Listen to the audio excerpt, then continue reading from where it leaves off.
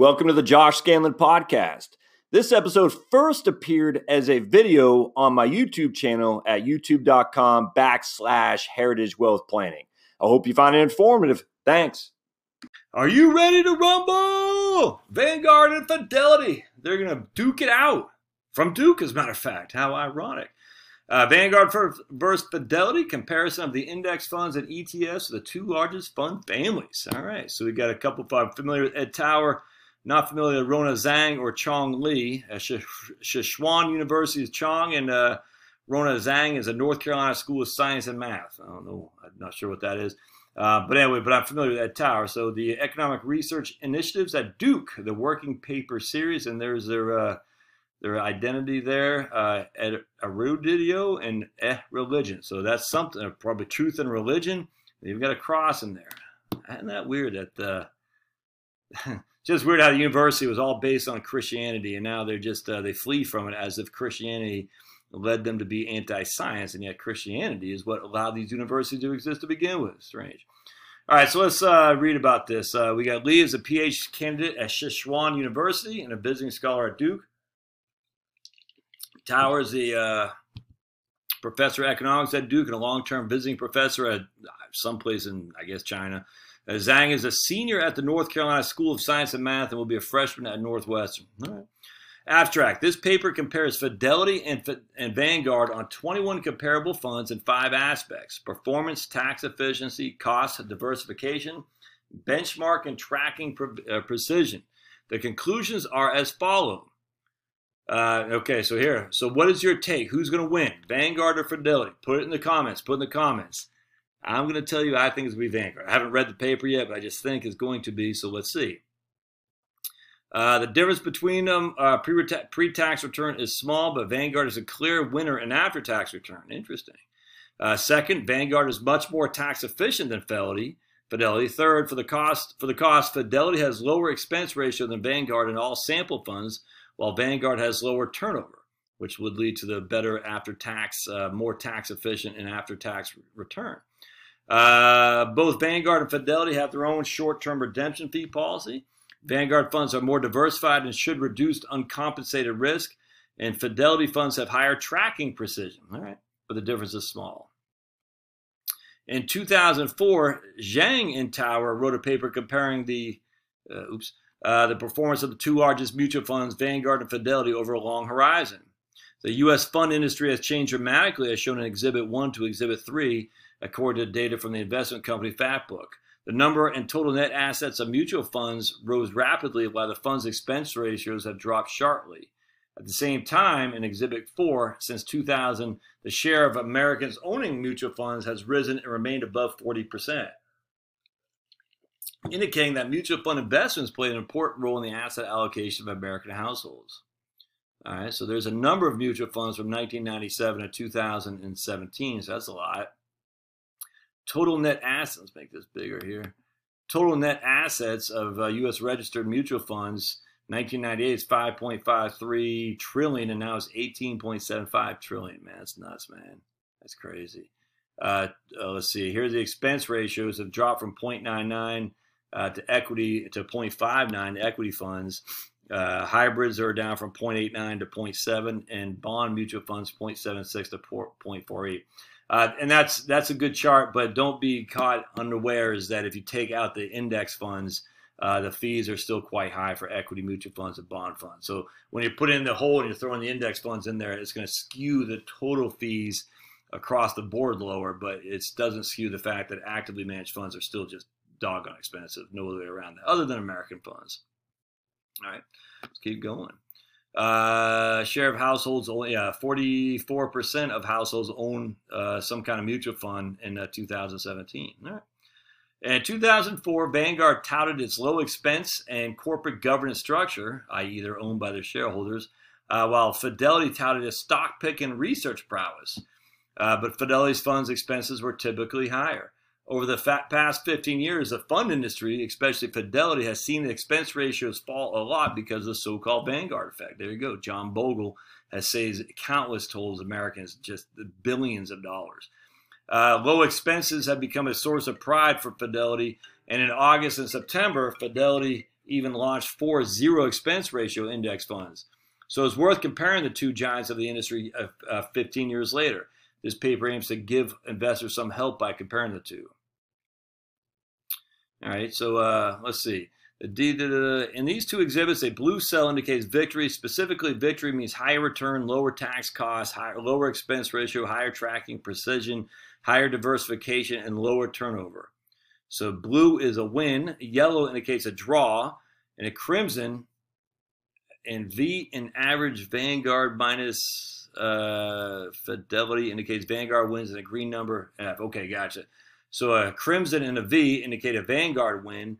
A green and an F indicate a Fidelity win. Because the logo of Vanguard's colored crimson and the logo of Fidelity's green. Okay, cool. So let's take a look. So here we get, remember, blue is a winner for Vanguard. Or blue's a winner, that's right. So we got blue is a winner, yellow is a draw. So domestic stock index funds, here's Vanguard Admiral Index, and here's Fidelity. So the expense ratio, Fidelity wins. How does Fidelity win that? 0.015. Okay, yeah, I gotcha. Well, I mean, by this time it's a race to the bottom. It's no big deal. So Fidelity 500 index fund versus Vanguard S&P 500. Fidelity wins on expense ratio and before. Oh, okay, I see how they're doing this. Oh, this is pretty cool. I like this. Let's see if I can't make this bigger. All right, so here it goes. Here's a Vanguard 500 fund compared to the Fidelity 500 index fund. Vanguard wins in everything after tax return, tax cost. Fidelity wins in expense ratio and before tax return. Isn't that interesting? And the before tax return is 13.1 for Vanguard and 13.11 for Fidelity. The after tax return is 12.63 for Vanguard, 12.57 for Fidelity. The tax cost is 0.47 for Vanguard and 0.54 for Fidelity. So even though the expense ratio is lower, Vanguard does better. All right, cool. This is a total stock index, I imagine. Yeah, it'd be roughly the same thing.